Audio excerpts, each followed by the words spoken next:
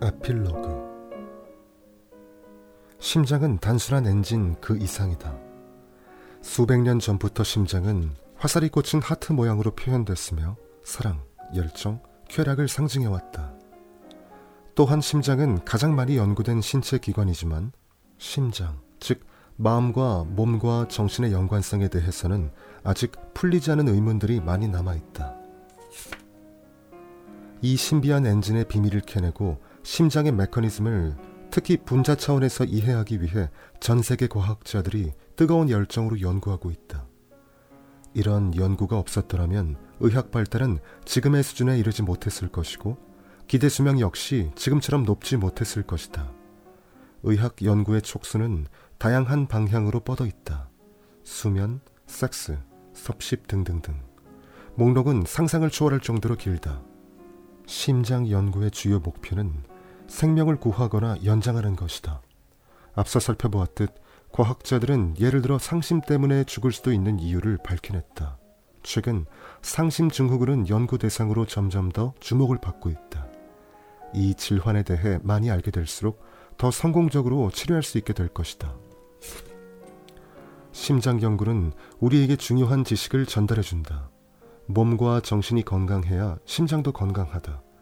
건강한 몸과 정신에서 심장은 완벽하게 제 기능을 한다. 다른 신체 기관에 든든한 지원이 없으면 심장은 제대로 뛸 수 없다. 한마디로 심장은 팀 플레이어다. 예를 들어 신장은 혈액량을 조절하고 필요에 따라 혈압을 올리거나 내리는 데 동참한다. 이때 여러 신체 기관과 조직에서 생산되는 물질들이 심장과 신장의 활동을 돕는다. 이 물질들은 필요에 따라 혈관을 확장하거나 수축하고 맥박수를 높이거나 낮추며 심장박동의 세기에 영향을 미친다. 이런 조절이 없다면 심장은 금세 지치고 말 것이다. 다른 신체 기관의 협조와 수많은 미세한 물질들의 도움이 없으면 심장은 기능면에서 볼 때 그저 단순한 외톨이 톱니에 불과하다. 다양한 지원 덕분에 심장은 신체의 복합적인 메커니즘에서 매우 중요한 타협 구실을 한다. 이따금 기름칠을 해야 하고 경우에 따라서는 심지어 일부를 교체해야 할 수도 있지만 그런 일은 아주 드물게 발생한다. 그리고 이런 정교한 타협을 깊이 연구할수록 인체와 심장에 대한 완전한 해명은 불가능하다는 것이 더욱 명확해진다. 새롭게 발견되는 의학 지식은 예술작품의 모자이크 조각에 불과하다. 우리는 이를 통해 결국 인체와 심장이 생각했던 것보다 훨씬 방대하다는 것을 다시 한번 확인하게 될 뿐이다. 그럼에도 불구하고 연구자들은 이런 시시포스의 노동을 결코 끝내려 하지 않는다. 그들은 계속해서 심장병 환자들에게 더 나은 삶을 선물할 수 있는 효과적인 심장병 치료법을 찾아내려 노력할 것이다. 다행히 심장은 우리가 심장을 이해하든 이해하지 못하든 신경 쓰지 않는다. 심장은 언제나 우리 편이다. 최근에 나는 이런 글귀를 읽었다. 걱정 마라. 심장은 큰 칼과 같다. 우리는 우거진 수풀을 그 칼로 베어내 길을 낼 수 있다. 심장은 언제 어디서나 믿고 의지할 수 있는 좋은 친구다. 이 친구는 우리가 잘 대해주는 것 외에 아무것도 바라지 않고 우리를 위해 항상 헌신한다. 이 책은 강하고 끈기 있는 평생의 동반자 심장에게 바치는 오마주다.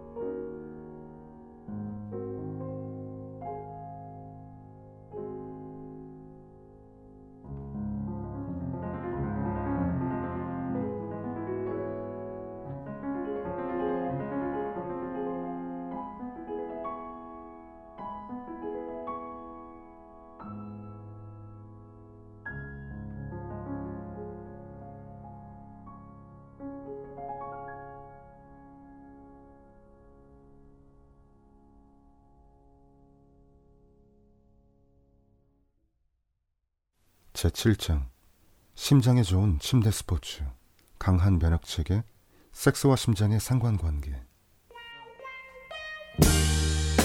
I've been really trying, baby, trying to hold back this feeling for so long.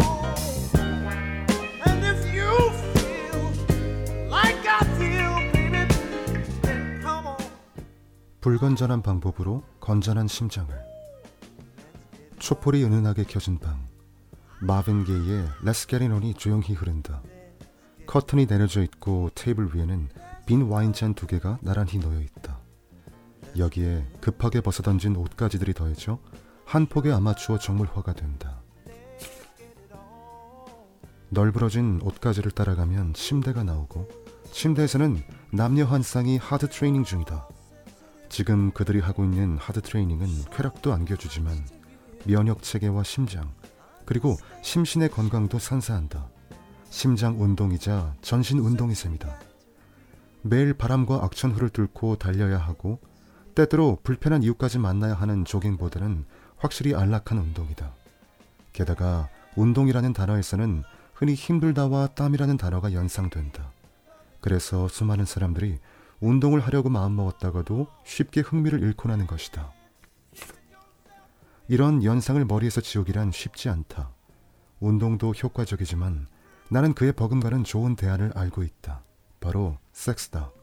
섹스 역시 힘들고 땀이 나지만 거의 모두가 기쁘게 즐길 수 있고 무엇보다 두 사람이 침대에 뛰어들 때마다 건강이 좋아진다. 섹스를 통해 우리는 스트레스 해소와 신체 단련을 동시에 이룰 수 있다. 그것도 아주 즐겁게. 뿐만 아니라 이때 분비되는 여러 신경 전달 물질, 즉 호르몬이 우리를 질병으로부터 지켜준다. 실제로 한 연구에서 밝혀졌는데 섹스를 자주 하는 사람이 섹스 기피자보다 심장 발작의 위험이 훨씬 낮았다. 부드러운 스킨십만으로도 벌써 호르몬들이 다량 분비되기 시작하며 오르가즘이 순간 폭죽처럼 터져나오는데 이 과정에서 50가지 이상의 호르몬이 분비된다. 그 중에서 가장 중요한 몇 가지만 살펴보죠.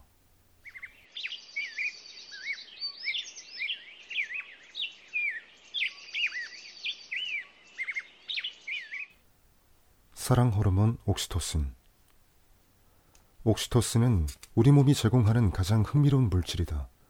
이 호르몬은 분만 직전에 그리고 수유할 때 여성의 몸에서 분비되는 것으로 가장 잘 알려져 있지만 사랑을 나눌 때도 분비된다. 그래서 사랑 호르몬이라는 별칭이 생겼다. 혈류에 분비된 옥시토신은 세포벽에 있는 특별 수용체와 결합하는데 어떤 조직의 세포벽이냐에 따라 다양한 효력을 나타낸다. 이 호르몬의 이름은 빠르게 태어남이라는 뜻의 그리스어 옥시토코스에서 유래했다. 옥시토신은 분만할 때 자궁 근육을 강하게 수축시켜 태아를 밖으로 밀어낸다. 그래서 분만을 서둘러야 할 때 옥시토신을 분만 촉진제로 사용하기도 한다. 수유기 여성의 유선 수용체에 옥시토신이 결합하면 젖이 만들어진다. 산모가 아기에게 젖을 먹이면 옥시토신은 어머니와 아기 모두에게 안정감을 주고 그 결과 둘 사이에는 강한 애착 감정이 생긴다. 젖을 먹을 때 아기의 몸에서도 옥시토신이 분비되기 때문이다. 옥시토신은 어머니와 아기의 애착 관계뿐만 아니라 남녀의 애정 관계도 강화하는 것 같다. 그러나 그것은 아직까지는 설치류, 더 정확히 말해 프레리 들쥐에게서만 과학적으로 입증되었다. 프레리 들쥐들은 일생 동안 짝을 거의 바꾸지 않는다. 반면 그들과 매우 비슷한 다른 들쥐들은 완전히 자유분방하게 짝을 교체한다. 다른 들쥐들보다 프레리 들쥐의 피에는 옥시토신이 명확하게 많을 뿐만 아니라 옥시토신과 결합하는 수용체의 체내 분포도도 확연히 차이가 났다. 그래서 과학자들은 옥시토신이 프레리 들쥐의 신의와 관련이 있을 거라고 추측했다. 이것을 확인하기 위해 과학자들은 옥시토신의 적수, 그러니까 옥시토신의 효력을 방해하는 반대 물질을 프레리 들쥐에게 주입했다. 그러자 지금까지 다정했던 커플이 갑자기 헤어져 다른 대상을 찾아 자유분방하게 짝짓기를 즐겼다. 한마디로 신의의 유통기한이 끝난 것이다. 이 실험 결과를 인간에게도 적용할 수 있을까? 그것을 확인하기 위해 취리히의 한 연구팀이 49명의 피험자에게 모노폴리 게임을 시켰다. 이들은 투자자와 투자를 받는 사람으로 역할이 명확히 나뉘었다. 투자자 집단의 절반은 옥시토신 스프레이를 코에 뿌렸고 나머지 절반은 맹물 스프레이를 뿌렸다. 옥시토신 집단이 갑자기 자유분방하게 짝짓기, 이런 말이 헛나왔다. 아무튼 약효가 있었는지 옥시토신 집단은 맹물 집단보다 확실히 과감하게 거액을 투자했다. 그러나 이 모든 것은 서로 얼굴을 맞대고 거래할 때만 가능했다. 컴퓨터를 통해 익명으로 투자할 경우 옥시토신 투자자와 비옥시토신 투자자는 아무런 차이도 없었다. 사랑 호르몬은 다른 사람을 신뢰하게 하고 사회성을 높이는 것 같다. 우리를 사랑할 가치가 있는 사람으로 만들어주는 것 같기도 하다. 또한 우리를 더 건강하게 해주는 것 같다. 옥시토신은 상처 치료를 돕고 혈압을 낮추기 때문이다. 안정감을 주고 스트레스를 없애는 검증된 만병통치약. 이 약은 즐거운 섹스를 할 때 특히 효능이 좋다.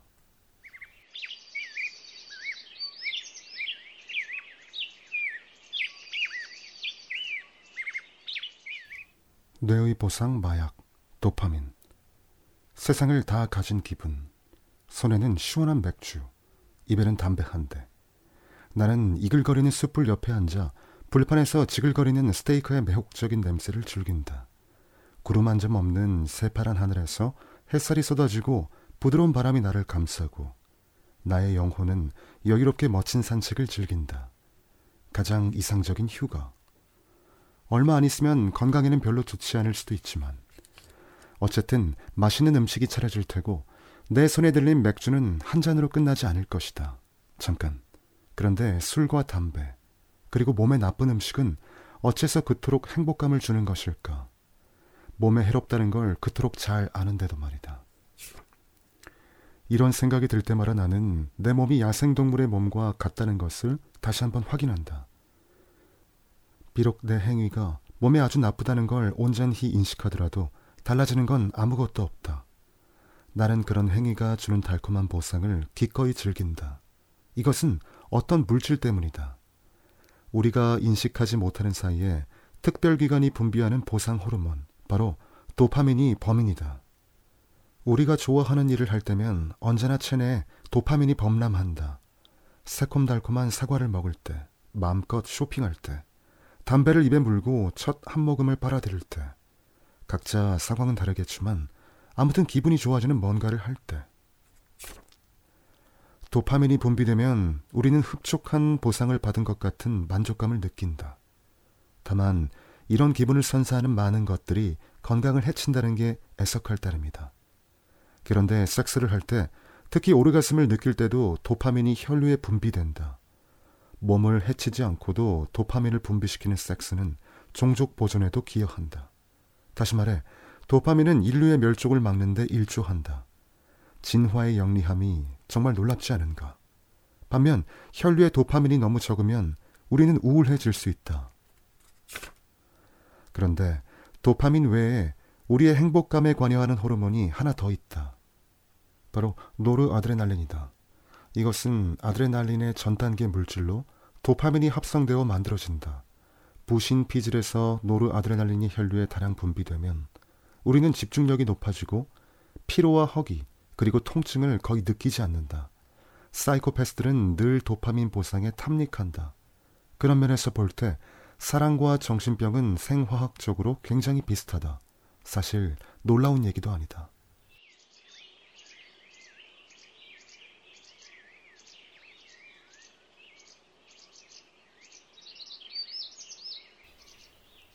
흥분 호르몬 아드레날린. 욕망을 자극하는 인물이 우리 앞에 서 있다. 불꽃이 튀고 온몸에 전류가 흐르는 것 같다. 심장이 더 세게, 더 빨리 뛰고 힘이 솟구친다. 아무것도 우리를 막을 수 없다. 바로 아드레날린 때문이다. 부신 피질에서 분비되는 스트레스 호르몬이 순식간에 싸움 혹은 도주를 준비시킨다. 굶주린 사자에게 쫓길 때, 괄호 열고, 다행히 이런 일은 자주 발생하지 않는다. 괄호 닫고, 굶주린 사자에게 쫓길 때 영화 포레스트 검프의 주인공처럼 빨리 달리게 하고 우리가 공격을 할 때 스스로 믿기 힘든 힘과 결단력을 주는 것이 바로 아드레날린이다. 아드레날린 덕분에 도망자는 평소 같으면 1cm도 움직일 수 없었을 거대한 바위를 갑자기 번쩍 들어치우고 절반 정도 지나면 벌써 기진맥진 쓰러졌을 구간을 전속력으로 달린다. 사랑하는 사람 앞에 서면 심지어 그 사람을 생각만 해도 이와 비슷한 일이 발생한다. 아드레날린은 기관지를 넓혀 숨을 더 잘 쉬게 하고 동공을 팽창시켜 더 잘 보게 한다. 아드레날린은 숨을 가쁘게 하고 혈압을 높이고 심장을 얼마 동안 더 빨리 더 세게 뛰게 한다. 심지어 섹스할 때 심장은 1분에 120회 이상 뛴다. 심혈관계 입장에서 보면 아드레날린은 신체 내장형 헬스 기계 같다. 이 흥분 호르몬은 혈당 수치를 높여 힘을 내게 한다. 그러나 애석하게도 이것은 약한 심장에게 위험할 수 있다. 스트레스 상황에서 아드레날린은 경우에 따라 신체 기관에 막대한 부담을 주기 때문이다. 응급 약물로 아드레날린을 과다 주입하면 혈액순환 장애, 심부전, 심근경색, 그리고 최악의 경우 돌연사를 야기할 수도 있다. 그럼에도 불구하고 아드레날린의 도취 효과 때문에 많은 이들이 아드레날린에 중독된다. 아드레날린이 주는 최고의 짜릿함을 만끽하기 위해 위험천만한 활동을 단행하는 익스트림 스포츠 애호가들이 그런 경우다.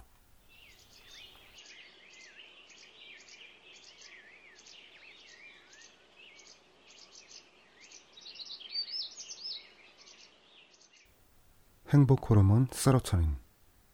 세로토닌은 편안함과 만족감을 주는 행복 호르몬이다. 또한 세로토닌은 면역 체계를 강화한다. 세로토닌 덕분에 우리는 평화를 느끼고 장밋빛 색안경으로 세상을 본다. 우울증 치료에 세로토닌을 사용하는 사례가 드물지 않은데 대부분의 우울증이 세로토닌 결핍으로 생기기 때문이다. 의사들은 이 경우 이른바 세로토닌 재흡수 억제제를 처방한다. 이 약물은 분비된 세로토닌이 서둘러 다시 흡수되지 못하게 막는다.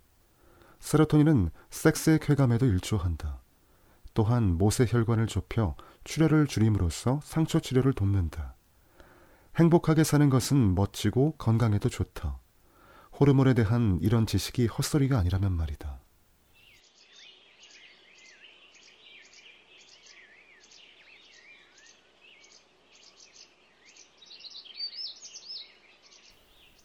힘의 원천 테스토스테론. 테스토스테론은 가장 중요한 성호르몬이다. 테스토스테론은 성적 흥분을 높이고 강렬한 쾌락을 준다. 테스토스테론은 남성의 피에, 그리고 소량이지만 여성의 피에도 들어있는데 성적으로 흥분할지 얼마나 빨리 흥분할지 결정하는 것이 바로 이 성호르몬이다. 스트레스를 받을수록 사랑을 하기는 어려워진다. 스트레스를 받으면 테스토스테론의 가장 강력한 적수인 코르티솔이 다량 분비되기 때문이다. 그러나 테스토스테론의 혈중 농도가 높아지면 쾌락을 북돋는 순환이 시작된다. 테스토스테론은 스스로 분비량을 조절한다. 성욕이 자극되면 뇌하 수체가 신호를 보내 테스토스테론 생산을 독려한다. 테스토스테론은 남성의 경우 고환에 있는 라이디 세포에서, 여성의 경우 난소에 있는 난포막 세포에서 만들어진다. 여성에게 테스토스테론이 적은 까닭은 대부분 여성 성호르몬인 에스트로겐으로 변하기 때문이다. 에스트로겐은 여성의 가슴을 키우고 뼈의 분해를 막고 좋은 HDL 콜레스테롤인 하이 덴시티 라이포프로테인의 비율을 높인다. 남성의 경우 테스토스테론은 근육 형성과 지방 연소를 돕고 혈중 콜레스테롤 수치를 낮춘다. 그러므로 테스토스테론은 혈관 질환을 예방하는 데도 효과적이다.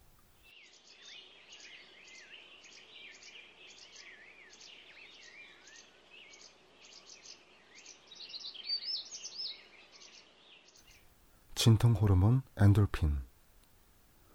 엔돌핀은 섹스를 할 때 분비되는 다른 신경 전달 물질과 비교하면 거의 마약에 가깝다. 이름만 보더라도 벌써 신체 내장형 모르핀을 강하게 연상시킨다. 모르핀은 잘 알려져 있듯 매우 강력한 진통제다. 엔돌핀은 통증을 완화시켜 숙면을 돕는다. 웃을 때, 맛있는 것을 먹을 때, 열심히 운동할 때, 그리고 당연히 섹스를 할 때 다량 분비된다. 그래서 섹스 후에 특히 남자들이 금세 골아떨어지는 것이다.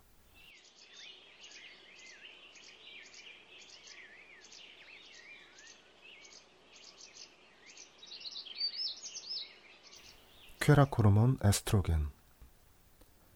가장 중요한 여성 성호르몬은 앞에서 언급한 에스트로겐이다. 이 호르몬은 언제나 복수로 불러야 하는데 비슷한 효과를 내는 여러 종류의 에스트로겐이 있기 때문이다. 난자가 배출된 뒤에, 그러니까 임신 가능 기간의 에스트로겐은 여자들의 성욕을 높인다. 이것은 종족 보존 면에서 매우 의미 있는 메커니즘이다.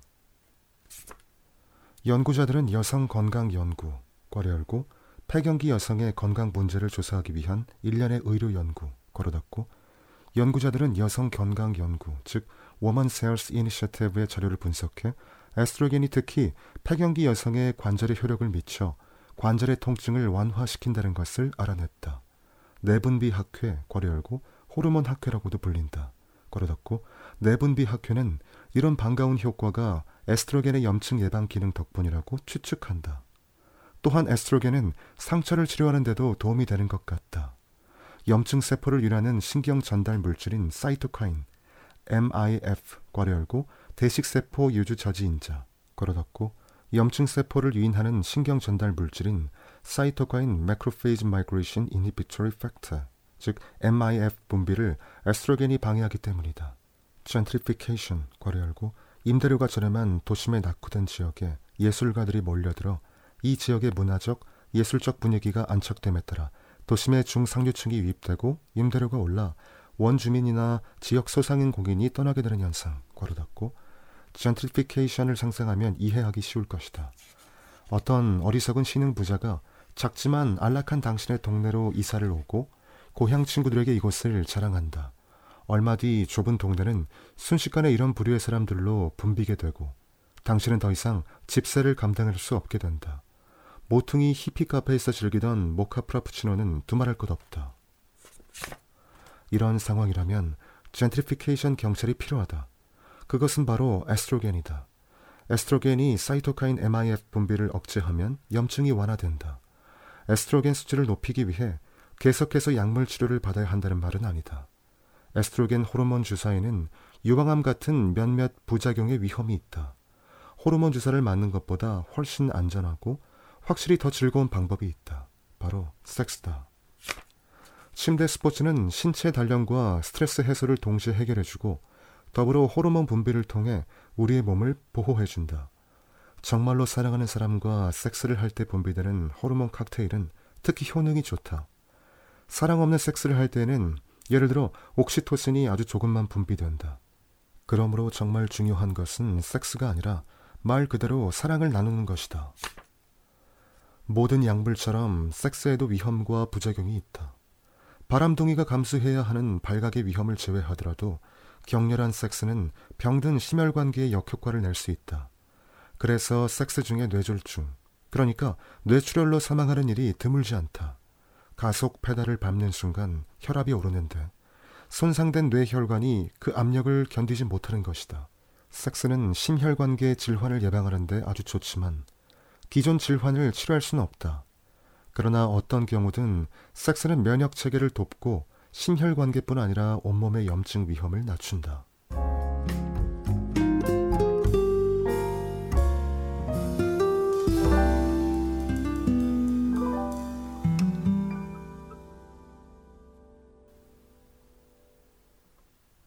거의 무적의 신체 방어군. 언제 어디든 우리 곁에는 늘 성가신 존재가 있게 마련이다. 문 손잡이, 컴퓨터 키보드, 계단 난간, 그리고 물론 우리의 피부에도 있다. 박테리아, 바이러스, 균, 단세포 생물, 한마디로 병원체로 통하는 모든 미생물 얘기다. 그런데 우리는 박테리아를 좀 더 공정하게 대해야 한다. 대부분의 박테리아는 그다지 위험하지 않기 때문이다. 이런 미생물이 우리의 몸과 신체 기관을 완전히 해치지 않고 심지어 공생하는 것은 모두 우리의 면역체계 덕분이다. 면역체계는 우리의 요구와 미생물의 요구를 균형 있게 조절한다. 우리가 아플 때 뒤죽박죽이 된 체내 균형을 다시 맞추기 위해 면역체계가 동분서주할 때 비로소 우리는 면역체계의 평소 활동이 얼마나 대단한 것인지 깨닫게 된다. 우리의 신체 방어군, 괄호 열고, 면역체계를 이렇게 불러도 좋으리라, 괄호 닫고, 우리의 신체 방어군이 우리의 몸에 침입한 병원체와 끈질기게 싸우지 않는다면 우리는 금세 심근염이나 다른 다양한 질병을 앓게 될 것이다. 신체 방어군은 낯선 침입자를 공격할 뿐만 아니라 법을 어기는 내국인, 그러니까 변이된 체세포도 공격한다. 이는 우리 몸에 당연히 필요한 일이다. 누군가는 안정과 질서를 잡아야 하지 않겠는가. 그러나 때때로 신체 방어군은 과잉 방어로 건강한 체세포를 공격하기도 한다. 아주 예민해진 탓에 누군가 음악을 크게 틀거나 방을 어지럽히기만 해도 스트레스를 받는 것과 마찬가지 이치다. 의사들은 이것을 자가면역 질환이라고 부른다. 면역체계는 크게 선천면역과 후천면역으로 나뉜다. 둘의 임무는 같다. 병원체가 우리 몸에 퍼져 조직과 기관을 공격하지 못하게 막기. 그러나 둘 사이에는 큰 차이가 있다.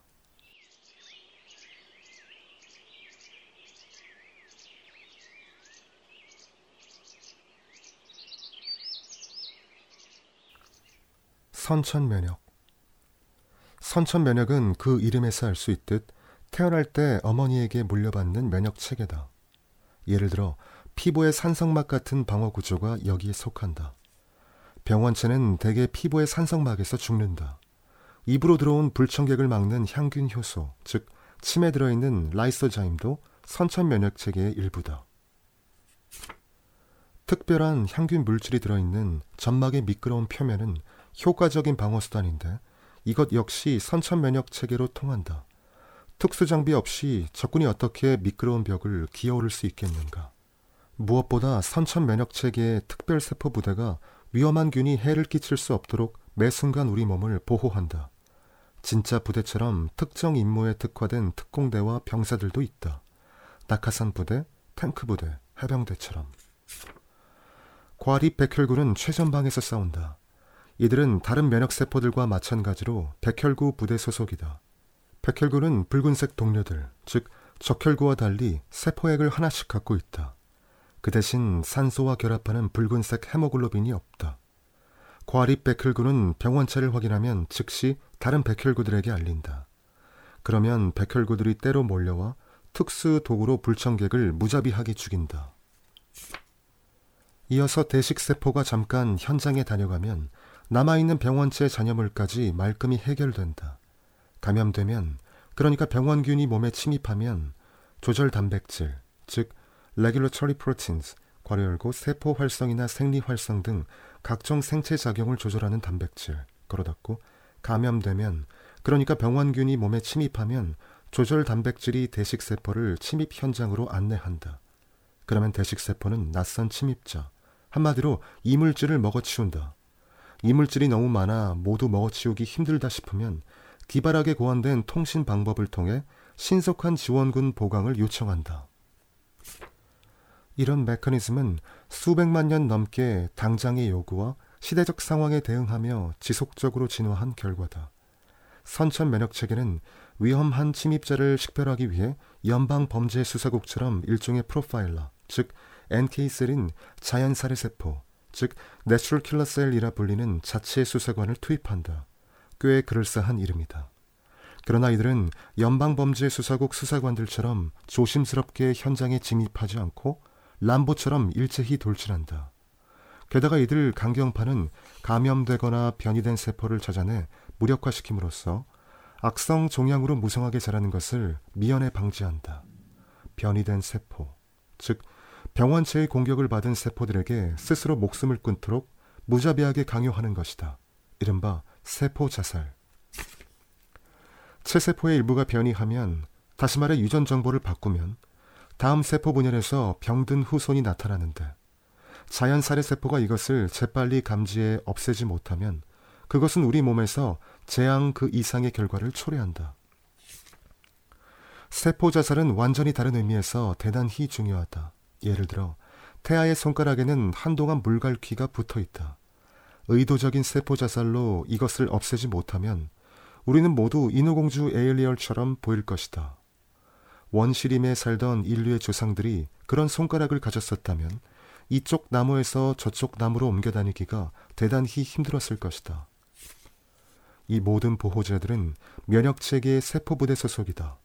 신체 방어군에는 세포부대 외에 액체부대도 있다. 이른바 혈장 단백질은 혈장을 헤엄쳐 다니며 침입자를 색출한다. 그러나 이들은 세포부대처럼 한 병원체에 곧장 돌진하지 않고 은밀하게 근처로 접근한다. 혈장 단백질은 30여 가지 보안체계, 즉 컴플리먼트 시스템의 구성원으로 작용한다. 이들은 미생물 안으로 파고들어 미생물을 무력화시킨다. 또한 혈관을 넓히고 면역세포에게 지원 요청을 한다.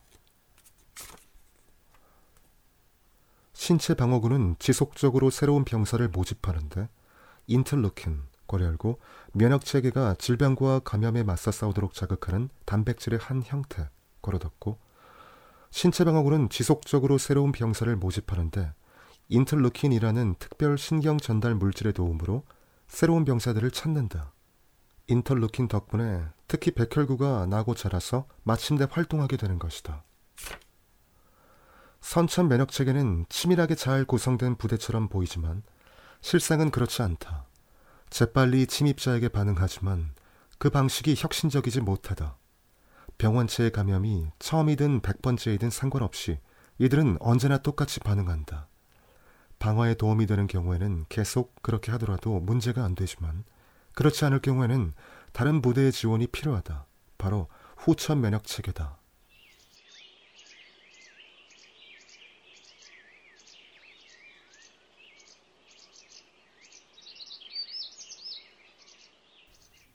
후천 면역. 후천 면역은 선천 면역보다 기지가 뛰어난 까닭에 매우 탄력적으로 반응한다. 후천 면역세포는 주어진 상황에 잘 적응하고 학습 능력도 있다. 모든 침입자의 표면에는 전형적인 특징이 있는데 후천 면역세포는 이런 특징을 식별할 수 있다. 후천 면역체계는 위험한 균을 없애는 것에 만족하지 않고 서부 인디언처럼 행동한다. 이들은 잔혹하게 적을 죽이고 가죽을 벗겨서 가지고 다니며 트로피처럼 자랑한다. 그러면 다른 면역세포에게도 적의 특징이 각인된다. 어떤 병원체를 한번 만나면 후천 면역세포는 그때부터 이 병원체를 결코 잊지 않는다. 게다가 다음에 같은 침입자를 만났을 때 즉각 반응할 수 있게 이른바 기억세포를 만들어둔다. B 림프구와 T 림프구가 이 일을 맡는다. B 림프구의 임무는 병원체와 이물질에 대한 표적 방어다. 이를 위해 B 림프구는 균의 특징, 괄호 열고 벗겨낸 가죽, 괄호 닫고 이를 위해 B 림프구는 균의 특징을 즉시 알아보고 달려들어 균을 무력화시키는 항체를 생산한다. 항체는 튼튼한 수갑이나 마찬가지다. 조금 더 자세하게 알고 싶은가? 비활동적인 B 림프구는 혈류에서 이물질, 이른바 항원을 만나면 지체 없이 그것을 붙잡아 잘게 쪼갠 후 표면에 내건다. 그러면 조절 단백질을 분비하는 T세포에게 신호가 전달된다. 여기서 T는 이 보조세포가 성장한 기관, 즉 흉골 뒤에 있는 가슴샘을 가리킨다. 가슴샘은 아동기와 청소년기에는 중요하지만 어른이 되면서 T세포 생장에 별로 필요가 없어져 서서히 소멸해 비활동적인 작은 지방덩어리로 남는다. T세포가 분비하는 조절 단백질은 B림프구를 활성화시킨다. 그러면 B림프구는 지체 없이 림프 결절과 비장을 돌아다니며 미친 듯이 증식한다. 이 과정에서 B림프구는 마주친 병원체를 물리치기에 안성맞춤인 완벽한 항체가 생길 때까지 수많은 여러 항체를 생산한다. 다다익선이라는 모토에 따라 말이다. B림프구의 작은 일부가 기억 B세포로 발달해 침입자를 오래오래 기억한다.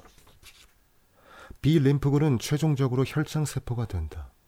혈장세포는 더 이상 증식하지 않고 안성맞춤인 항체만 계속 생산해낸다.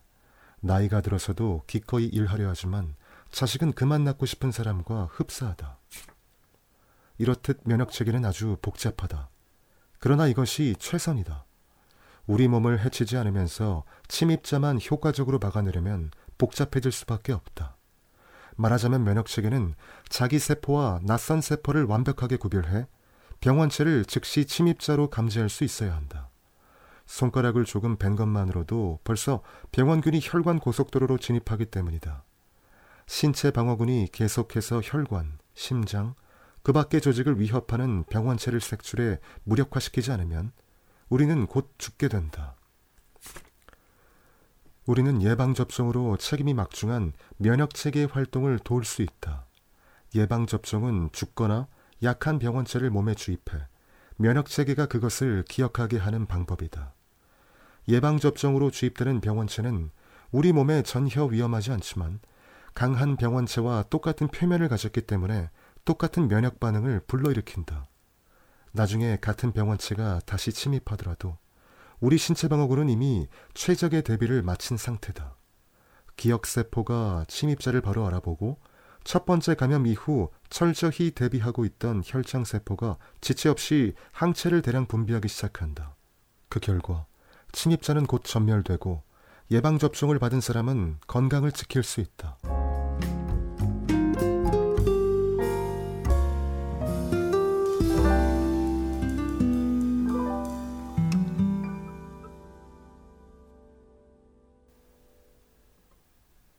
한 번 따끔하면 끝. 예방접종을 당장 그만뒀으면 해요. 제 아이에게 그런 식으로 독을 주입할 순 없지 않겠어요? 기차를 타고 베를린으로 가던 중 옆자리 승객의 대화가 들렸다.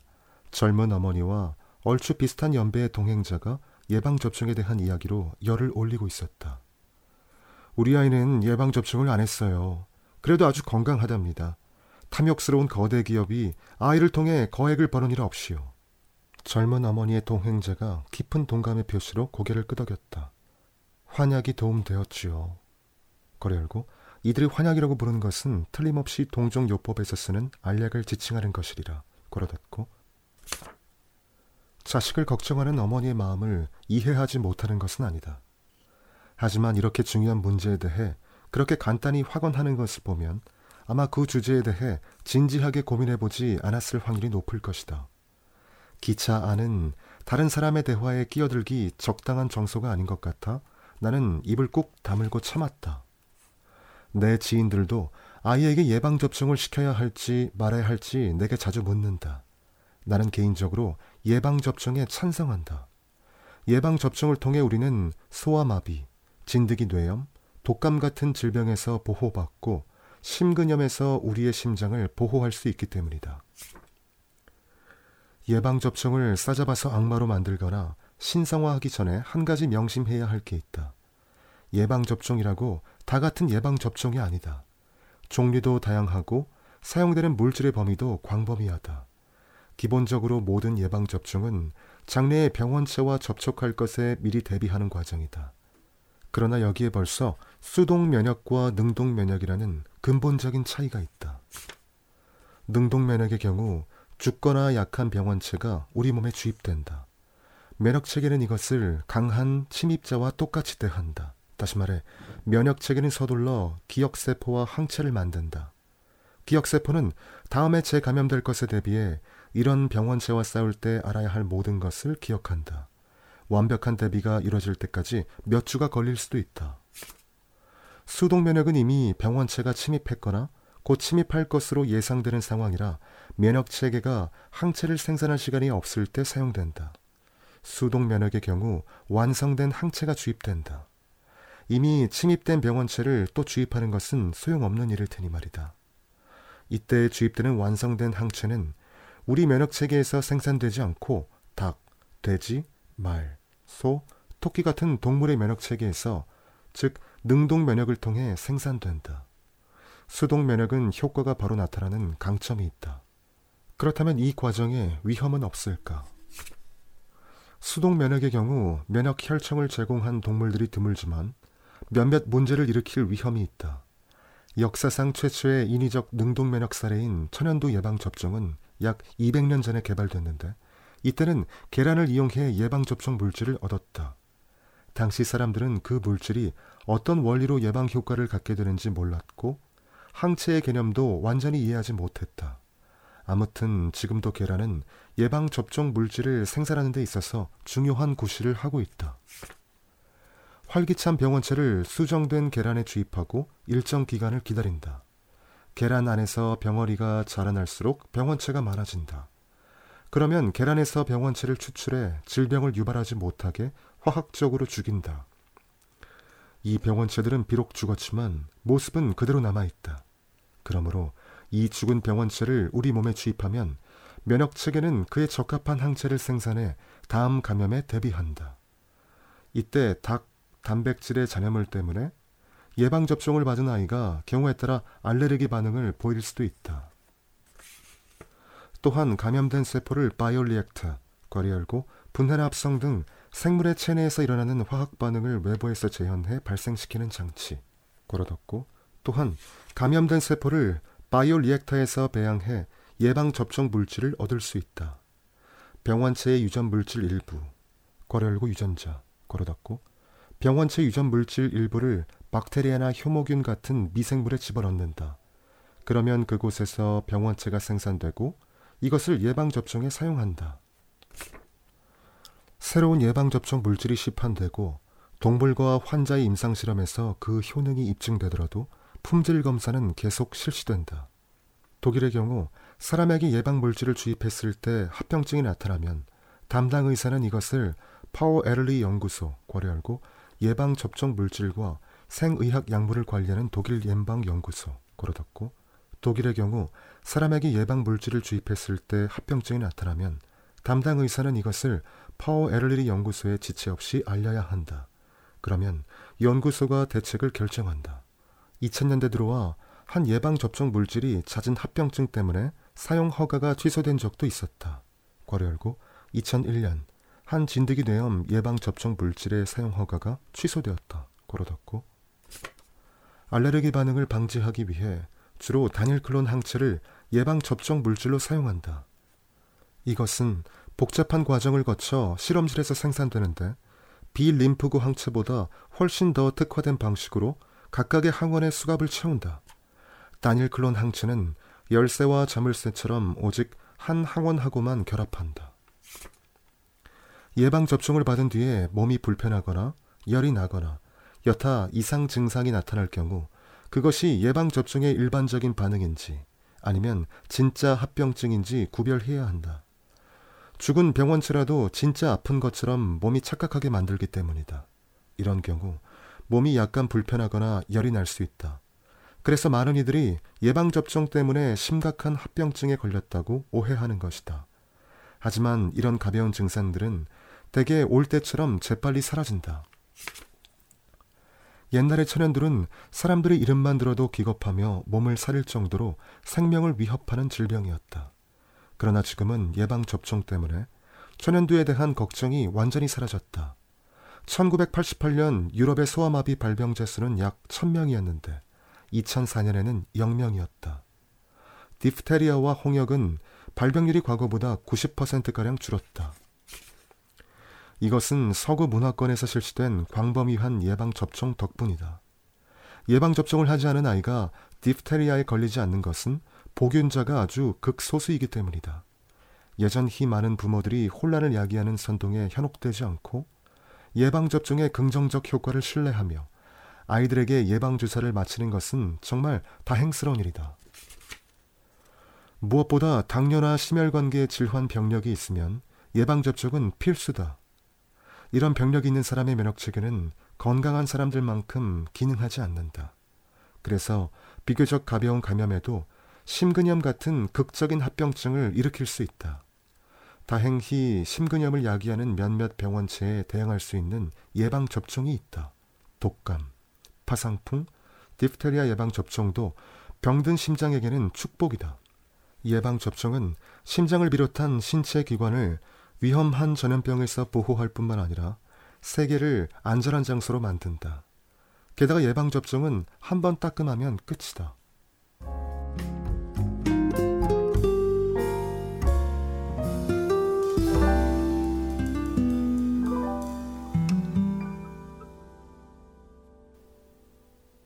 심장에게 주는 레드카드.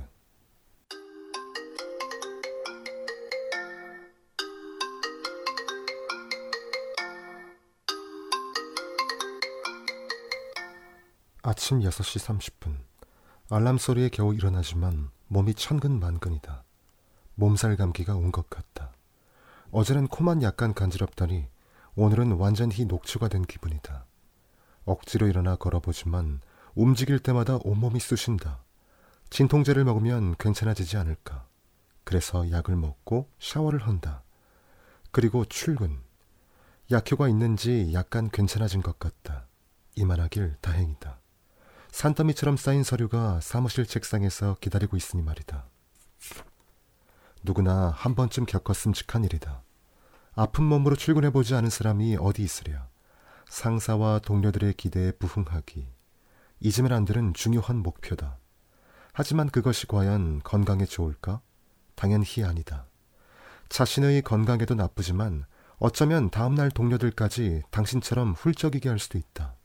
그러나 당신은 대수롭지 않게 생각한다. 이런 시시한 병을 핑계로 침대에 누워 쉬든 진통제를 먹고 출근하든 크게 달라질 것이 없다고 여긴다. 그러나 그것은 큰 착각이다.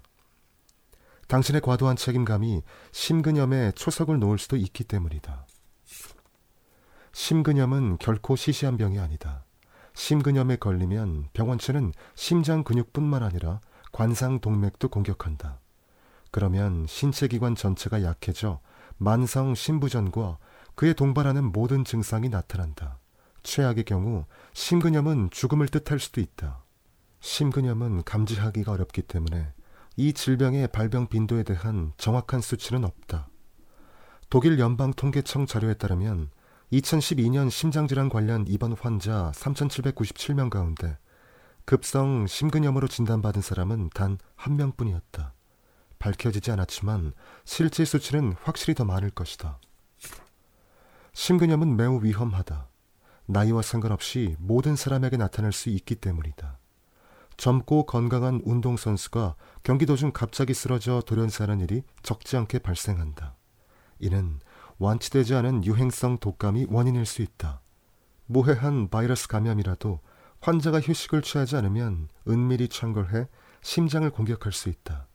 그러면 모든 운동이 심장에 무리가 된다. 반면 환자가 쉬면서 인내심을 가지고 질병을 치료하면 심근염은 걱정하지 않아도 된다. 게다가 효과적인 예방법도 있다.